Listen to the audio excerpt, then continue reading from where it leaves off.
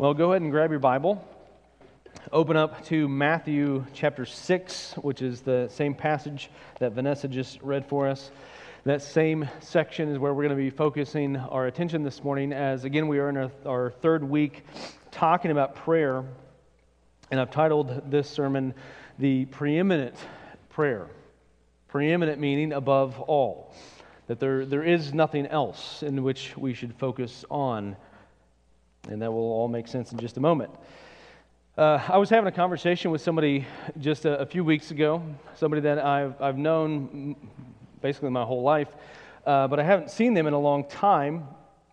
And the conversation started very normal introductions and very normal pleasantries of how are you, how's it going, and this then ballooned into, or really turned quickly into a conversation really about this person's occupation and their work and their life and all the things that they've been doing. And this was really mostly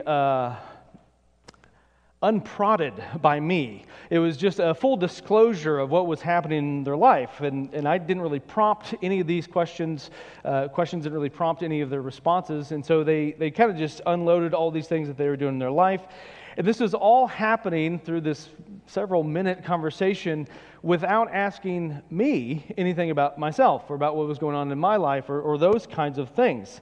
It was obvious what was important to this person, and this was evident because of the way that the conversation just defaulted into talking about what was most important to them, which was themselves, right? Now, I would assume you've had conversations like this. You've ran into people like this. But have you thought about why? Like, why does this happen when you have conversations with people like this? Or maybe you're thinking right now, I've never had a conversation like that with anybody. Which might mean you might be that guy, right? You might be the one that just unloads all of life and you never actually engage anybody else in conversation. You might be this person I'm describing. Just to let you know, it was none of you in this room that I had this conversation with, okay? How often are our prayers structured the same way? Where we come to God with the normal pleasantries, the normal Christian terminologies and words in which we use to appeal to God. And then we jump from the pleasantries right into all of the things in which we need, and which are about us, and which center around what's going on in our life. We then part ways with God, thinking that the conversation that we had with Him went really well, and we are glad that He listened to us, as we kind of think or envision that He's just up in heaven, just kind of nodding along, as you would with somebody else that you really are not really engaged with in conversation of, right, yeah. And you're glad that God heard you, that He listened to you, and you go on about your life thinking everything went well. This was a good time of prayer with God. He listened to me. He heard me. But this is not the instruction that we have from Scripture about how to pray. This is not what we have from Jesus, as we have here in Matthew chapter 6. And I want us to look at a very familiar passage, a very familiar section out of Matthew chapter 6, titled the Lord's Prayer. You know this by heart, you know this by memory. Maybe you have memorized it in the King James Version and you have some these and thous in there. But you have an idea of what this prayer is, and we could probably all recite it. But I want us to read this in verses 9 through 13, and then I want us to kind of walk through at least the first half of this prayer. Look at verse 9. Pray then like this: Our Father in heaven, hallowed be your name. Your kingdom come, your will be done on earth as it is in heaven. Give us this day our daily bread, and forgive us our debts as we also forgive our debtors. And lead us not into temptation, but deliver us from evil. Now, there is obviously here two parts of this prayer. The first half of this prayer is centered around God's glory in verses 9 and 10. The second half of this prayer is really about our lowly existence in verses 11 through 13. And so what we are going to do, we're going to split this into two sermons, 9 and 10 this morning, as we focus in on God's glory in our praying. Now, in the beginning of verse 9, we have really an introduction that is here. And Jesus gives us a structure for an introduction in our praying. There's something really interesting that takes place here in this model prayer that Jesus gives us. In the verses before this, as what Vanessa had read for us this morning, Jesus talks about not praying like the hypocrites or not like the Gentiles. Don't pray like them. Don't sound like them. Don't talk like them. Not being like those that are heard praying out loud, and they love praying out loud, and they do that because they want to be heard. They want others to think highly of their praying. There are also those that use excessive wording because they think that they can manipulate God in some way, or some sort of divine manipulation tactic where if they say the right words or enough words, that God will then look upon them with pleasure and satisfaction in how they prayed. Jesus speaks about a personal prayer life in those verses. But then notice what happens in verse 9. He's talked about praying alone, away, not being in front of people, not out loud in front of people, not drawing attention to yourself. But then he says this in verse 9, "Our Father in heaven." This introduction, these just few words here in the ESV, this first word, "our," is the first part of the structure of this introduction. This is an interesting word, interesting choice of word, because this seems to be an indication of a corporate aspect into prayer. A corporate aspect. Whether we are in a corporate setting like this, or we are in an individual setting like Jesus describes in verses 5 through 8. Whether it be you off alone, Jesus starts with this word, our. Our. Now, if you look at the rest of the structure of this prayer, it follows the same form. This is, again, unusual because of how he had talked about prayer in verses 5 through 8. Now, I think this means that even if you are in a prayer closet somewhere, you're isolated, you're alone, this is how you should pray. But also, if you're sitting in a gathering like this, where we just had a time of kind of corporate praying in the same direction together, this is how we pray. And maybe you are the one leading the prayer. This is the mindset in which we should have. Now, is prayer something personal between you and God? Yes, of course. Jesus describes that, doesn't he? He says, yes, it is, but it is much more than just you and God, according to Jesus. It is connecting yourself to the church of Jesus Christ. Jesus is directing us away from individualism with this word. Away from the individual mindset at which we are so drawn to and default into, just like this person had a conversation with, where they just defaulted right into everything about them. But with this one little word, our, it moves the mind, moves the heart into an individual, away from individualism into a corporate idea.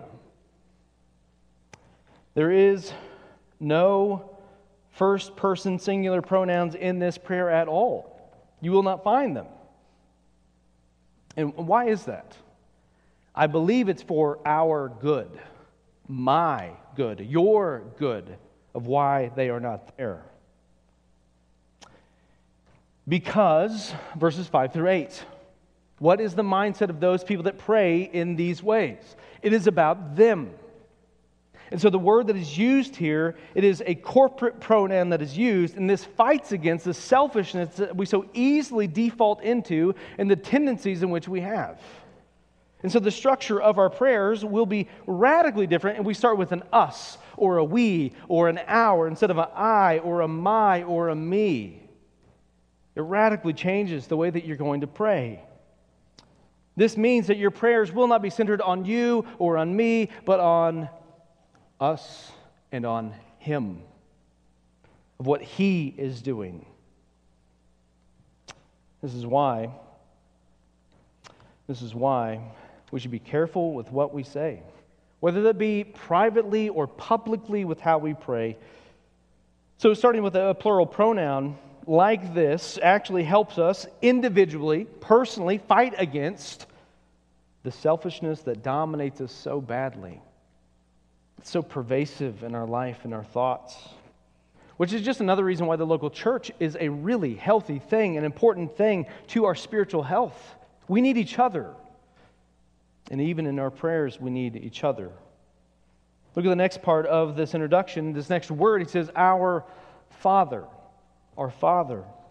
Now, there's many titles that are given to God in the Bible. You probably know a lot of them. But this is the most intimate title given to God, Father. As our minds engage with God in prayer, we need to approach Him in this intimate way, understanding that He is near to us just like a father is near to his children. Just like a father would be to a small child and a crowd of people, navigating them through that crowd, staying close to them, giving direction and help to them. This is how near God is. And this closeness that God has with us is because of His great love that He has for His children. Now with that, we need to ask the question, who are His children? Well, as maybe you might have heard, and possibly you have even said yourself, well, we're all God's children. This is fundamentally not true according to Scripture. We are all creations of the Creator, and because of that, we all experience at times benevolence from the Creator, which seems to be and feels like at times a fatherly thing that's happening, but this is not what is described as Him being our Father in Scripture. The Scriptures actually indicate to us that God is properly Father to only those who know Him through the Son. If you do not know the Son, you do not know the Father. And there's many texts that I could direct you to. Let me just give you two examples this morning. John chapter 1, verses 12 and 13, John writes these words, "But to all who did receive Him, who believed in His name, He gave the right to become children of God," which would mean they weren't, now they are. 13, "Who were born not of blood, nor of the will of the flesh, nor the will of man, but of God." God is the one that has brought them in. God has adopted them in. They were not, now they are. Ephesians chapter 1, verses 4 and 5. "Even as He chose us in Him before the foundation of the world, that we should be holy and blameless before Him in love. He predestined us for adoption to Himself as sons through Jesus Christ, according to the purpose of His will." It's through Jesus Christ in which you are put into the family of God. If you have not went through Christ, you are not in the family. And so we should not say things like, well, we're all children of God. No, not according to the Bible. Not according to Jesus. This is not how we should think. So it's those that are actually in relationship with Jesus that have a relationship with the Father. And those that have been adopted into the family of God by the saving work of Jesus Christ, by the work of the Holy Spirit in regeneration, are rightful sons and daughters of the Father. This makes you special. But you are special because you belong to Him, not because you did something, not because you accomplished something, not because you're so wonderful, not because you're so attractive, or that you have so much to offer. No, it is because of Him. We belong to Him, and that's what makes us valuable. That's what makes us special. That's what makes us His. He has a special love. He has a special care. He has a special purpose for His children. This is why we're special. Look at the third thing, the third aspect of this introduction, these next two words, in heaven. Our Father in heaven. Jesus instructs us to think of who we are speaking to. Yes, Father, this is true. He is our Father, but then He moves on into beyond this intimate level, this personal level, this corporate level, into the location of where He resides. He is in heaven.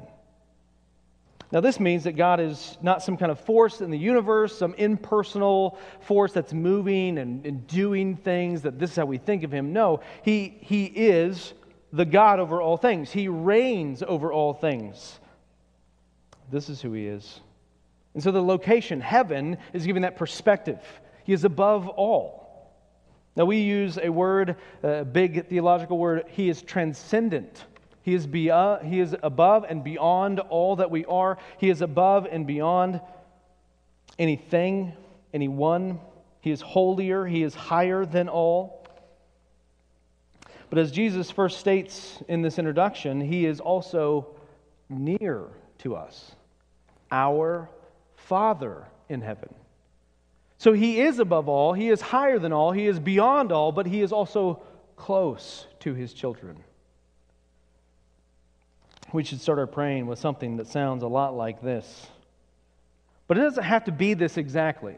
And maybe you grew up in a tradition where this was the exact prayer in which you prayed. And maybe you still do this, that you think, well, these are the exact words I must pray. It's the Lord's Prayer, mind you. Well, this would not be the case because we do have other prayers by Jesus himself that do not follow this exact form, this exact function.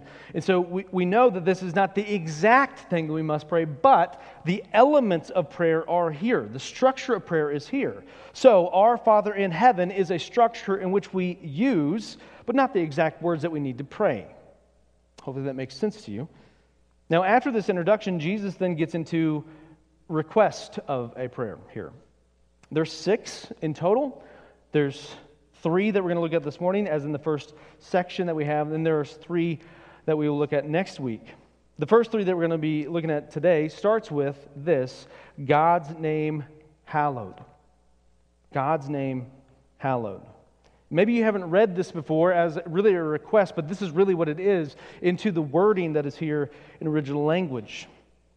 Now, you've read this verse, you've heard this verse, you've probably prayed this verse multiple times, but do you understand what the word hallowed means?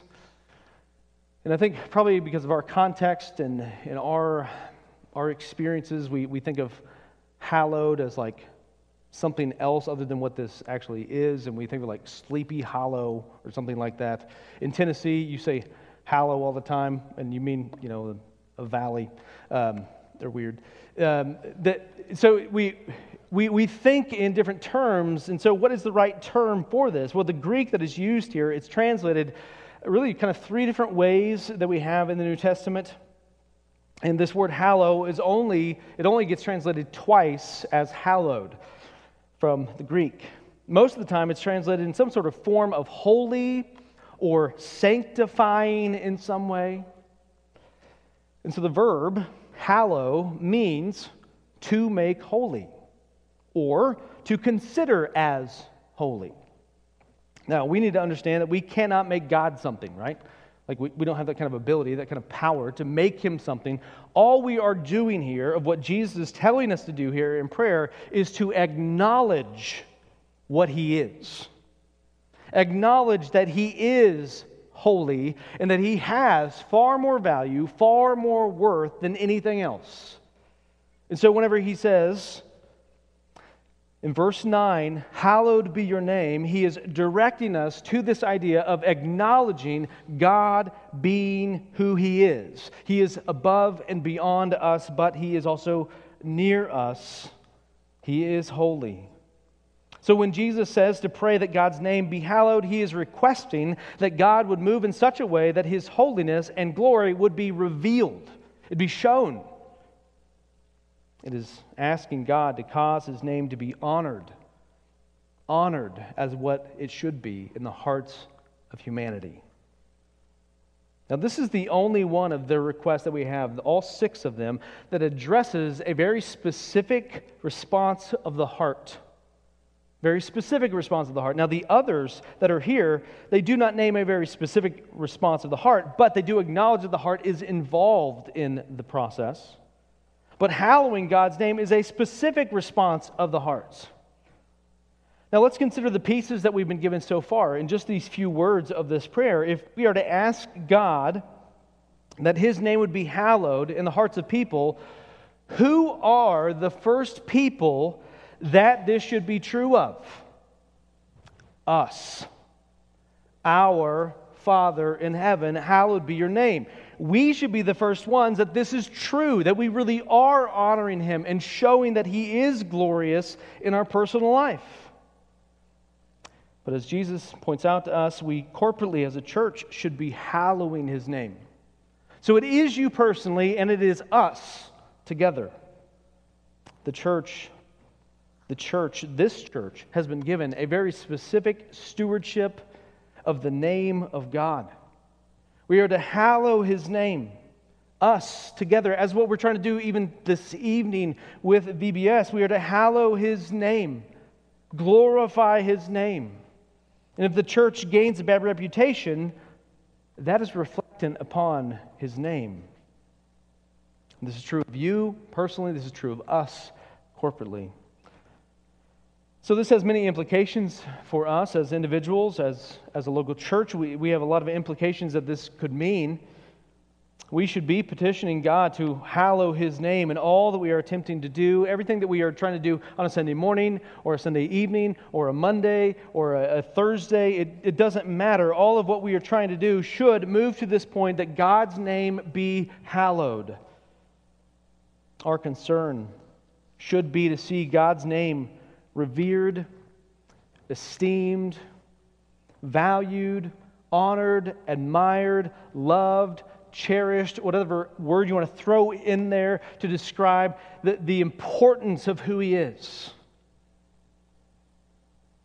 We do things or not do things, but are those things aiming at this target of hallowing God's name? Is this the target for you personally? Is this your personal target that your life is going to aim at hallowing God's name in all things? Is this the target, Dad, that you have set for your family, the direction for your family? Is this the target that you're aiming at, that God's name would be hallowed? Wife, is this the target that you are aiming at in your relationship to your husband? That His name would be hallowed. Last week, I started the sermon with a fairly lengthy description about a restaurant. And the longer I went on about the condition of the restaurant, I hope that the appeal of the restaurant faded. However hungry that you thought you were when it started, hopefully that was extinguished by the end of it, and you were like, ooh, that's disgusting. Hallowing God's name, aiming at, running toward, pushing toward God's name being seen and valued and lifted high and cherished above all is like a hunger that you should have. A hunger that should be in you, Christian. A hunger to see His glory revealed in your life, but also in the lives of others around you. If we do not have a hunger for God, then of course we will pray very selfish and self-centered prayers. Of course you will. Why? Because you have a hunger for something else. You have a hunger for another person or a hunger for yourself. If we do not have a hunger for God, then of course we will not be walking in obedience. So the question simply is this: what are you hungry for? What are you hungry for spiritually? Do you want God's name to be hallowed above all others? And hallowing God's name means that you value Him above all things. He is essentially your treasure. Jesus gives that picture to us, right? Man finds a treasure in a field. He covers it back up, sells everything he has. Why? So he can buy the field. This is how we should think of God. He is more valuable than anything we could ever possess. And because you view Him this way, your prayers will be driven to see God work in others in such a way that they too would want to hallow His name. This is really the basis for missions and for evangelism. Which also then means if we have no hunger for God, there will be no hunger for souls to be saved. In your life, personally, in our life, corporately, do we have a hunger to see souls saved? And if not, does that not reflect the hunger in which we have or not have for God? I think so. Look at the second request that Jesus tells us to pray for in this verse. Look at verse 10. The next verse, verse 10. He says, "Your kingdom come." So the next thing that Jesus tells us to pray for is that God's kingdom would be coming. Now, the first words of Jesus' public ministry, maybe you know them: repent, for the kingdom of heaven is at hand. Well, wait a second. I thought Jesus said here to pray that the kingdom would come. So, does he mean that it didn't come? What does this mean? If he says that it's at hand, but he wants us to pray that it's coming, so which is it? Has it arrived? Is it coming? And the answer is yes. Yes, to both of those. It has come. It has come in Jesus. Jesus, the King of Kings. He has arrived, He has come, and He brought salvation to sinners. And He did this by giving His perfect life in place of imperfect sinners like us, dying a death that was deserved by all of humanity in order to save humanity. The kingdom being at hand means great joy. There's great joy to be thought of and to be promoted and to be taught. There's great joy in the fact that the kingdom has arrived. But don't forget that first word that is there by Jesus: repent, for the kingdom of heaven is at hand, which means that if you do not repent, then you have no part of that kingdom, and that you will be under great judgment. Because you haven't surrendered to the King, Jesus. If someone will not put their trust in Jesus' sacrifice for the sins, then what does that mean for them? Well, there is no removal of sin for them. They remain in their sins, and they remain under condemnation. They remain under God's threat of judgment. In thinking about this as well, if we consider what Jesus says to Pilate as he's on trial, he tells Pilate at his trial that his kingdom is not of this world. To which Pilate is, again, confused and doesn't really understand what he's meaning by these things. But what Jesus means is that his kingdom is a spiritual kingdom. Or maybe you would even think of it as the invisible kingdom of God in terms of human eyes. But this does not mean that Jesus' kingdom is a fictitious one, that it's made up. It's very real. The king has come. This is why they mocked him, because they thought physical, but Jesus meant spiritual. But here in Matthew 6, Jesus gives us instruction to pray, verse 10, your kingdom come.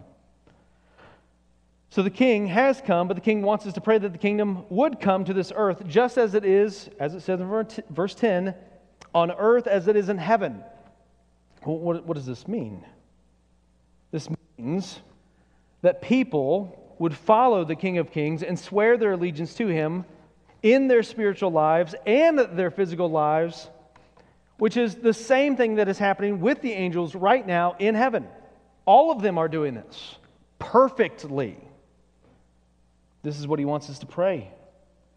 He wants us to pray that there's a change of heart that will show up in our real, tangible lives. It starts with God's name being hallowed. Now, some have taken this to mean that the kingdom can be brought into this world through moral reform or social justices. Others have taught that the kingdom can come through political action or elections or cultural influences in some way. But the problem with these views is that Jesus said His kingdom is not of this world, which means these things cannot accomplish His kingdom. These things cannot change the hearts of people, which means they do not have forgiveness of sins, which means they are not sons and daughters of the King, and they do not want the King, and they do not want the kingdom. So these things in and of themselves do nothing for the kingdom. No change of heart means there's no change of status. God's kingdom comes when there's a change of heart. Let His name be hallowed. Your kingdom come. How do people follow after the King?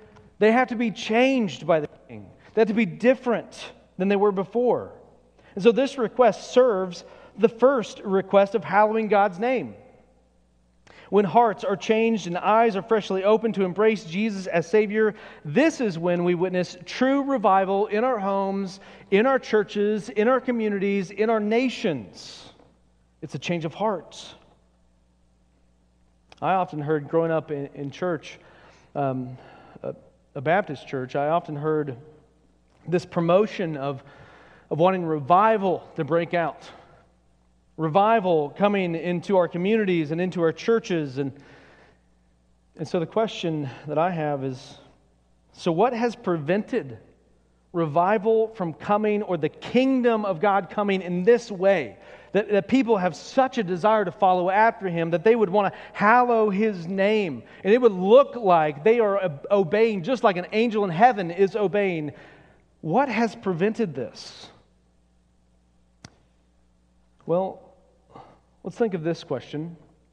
To whom does revival come? To whom does revival come? And I think there's at least three things here. I think revival comes to obedient people. People that know God's word, or at least in the knowledge that they have, they obey it, they follow it, they do it to the best of their ability. Second of all, I think revival comes to humble people. People that are acting in humility. Now, obedience and humility need to go together. They can go together, but they are not exactly the same thing. If you are obedient, you can also not be humble. But I think if you are humble, it will lead to obedience. It should lead to obedience. Then a third thing, revival comes to praying people. And I think we have this example through the Scriptures where people are obedient to God, they're humble before God, and they're praying in their humility and in their obedience. Revival breaks out across people, God's people, because they act in this way. Revivalist, author Leonard Ravenhill puts it this way. He says, "We must not pray for revival as a cure for empty seats in the churches. We must not pray for a heaven-sent deluge merely to extend our particular body of believers. Prayer for revival must be pure." Listen to how he defines this. "Our first request concerning revival must be that God be glorified. Afterwards, not before, will come our request for sinners to be saved in a believing that the heavens will be rent." God's conditions have been met. If we want God's kingdom to come, are we meeting His conditions? Are we walking in obedience? Are we walking in humility? Are we spending time in prayer? Is our focus upon the glory of God in all things, or do we want God to glorify us in all things? This leads us to the third aspect, the third request of this prayer in verse 10, where Jesus says, "Your kingdom come, your will be done." Now, to understand this part of the prayer, we must recognize that there are two different ways Scripture uses this terminology of God's will. First, there's the will of God's decree, or the revealed will of God, meaning that He has told us what He expects of us as His creatures. Think of the Ten Commandments, right? That's a simple example. We have a simply defined law of what we need to do. He has decreed this. The second way that Scripture defines God's will is God's sovereign will, or His hidden will, the secret will of God, as some have referred to it. God's sovereign will is evident, I think, on almost every page of the Scriptures, starting in Genesis 1, where we see God sovereignly over all things in creation, and all things come into being by His sovereignty and His power. And everything is for His purpose.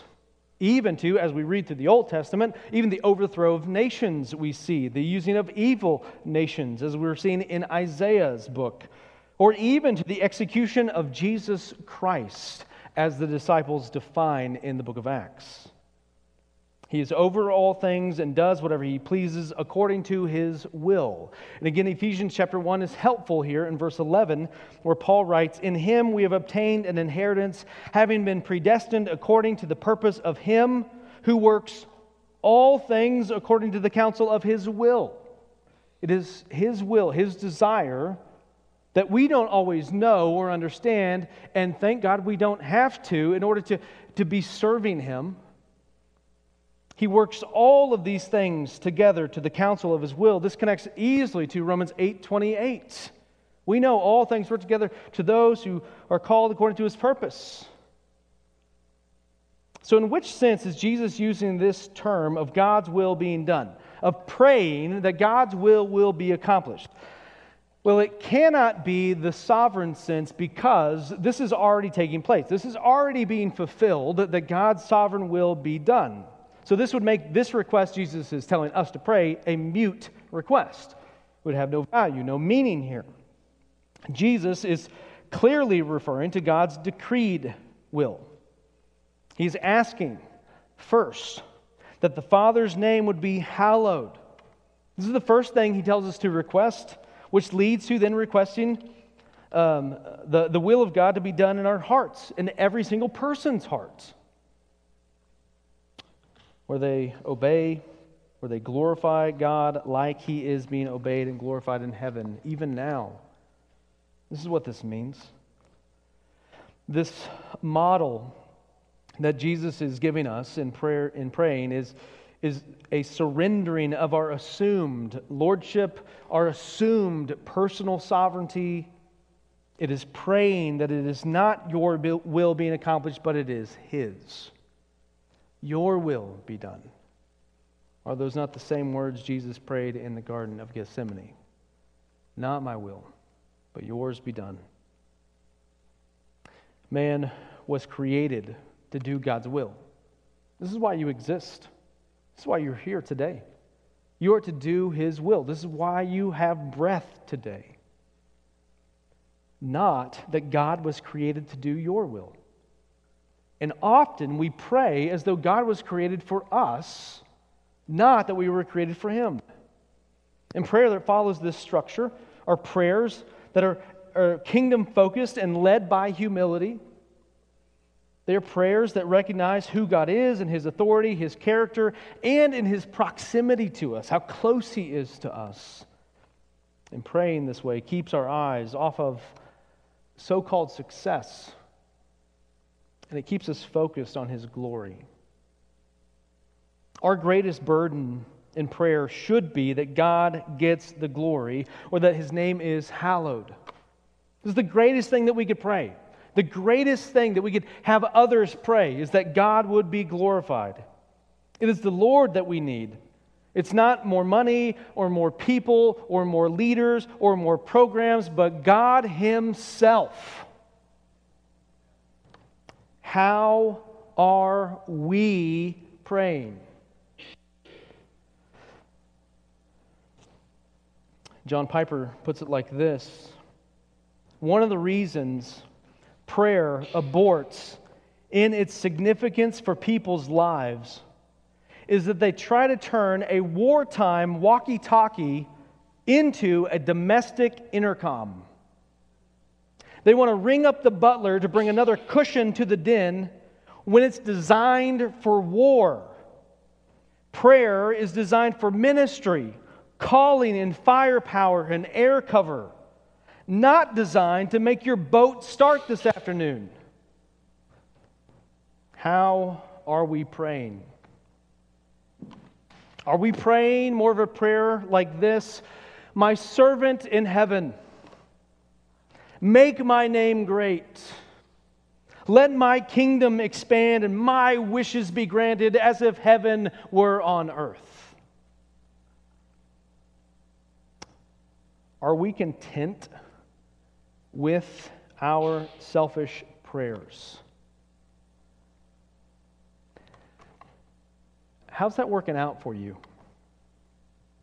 How are those selfish prayers going?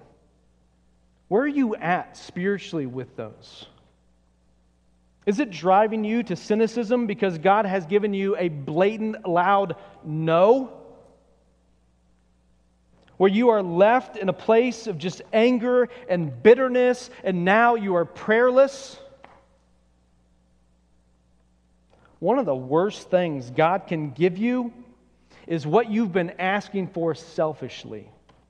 One of the worst things He can give you. And I think that's a special kind of judgment. Do we want the giver, or do we want the gifts? What do you want? Do you want His name to be hallowed? Do you want His kingdom to come in your life? Do you want His will to be done in your life?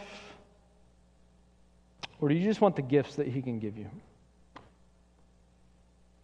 Let's spend some time in prayer this morning, in reflection.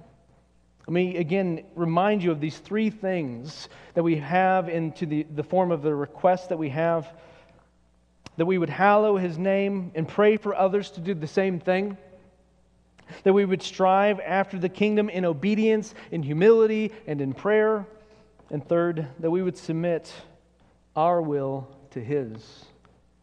Let this be the structure of your prayer in just these few moments. If you want to come and pray in the front, I invite you to do that. If you want to grab somebody else to come with you and pray, and maybe kneel where you're at and pray, we invite you to do that as well. Maybe it's the posture in which you've been assuming is a reflection of your spiritual condition. It's not a one-for-one, but just as our obedience maybe is lacking, maybe it's because we have a lack of hunger for God. If you've been doing the same thing in your prayer, you've been praying the same way, you've been expecting the same things, you've been thinking the same things about God, and you keep getting disappointed in all of those things, possibly you're doing it wrong. I would ask you to spend just a few moments in true reflection, true prayer, and then I'll pray for us.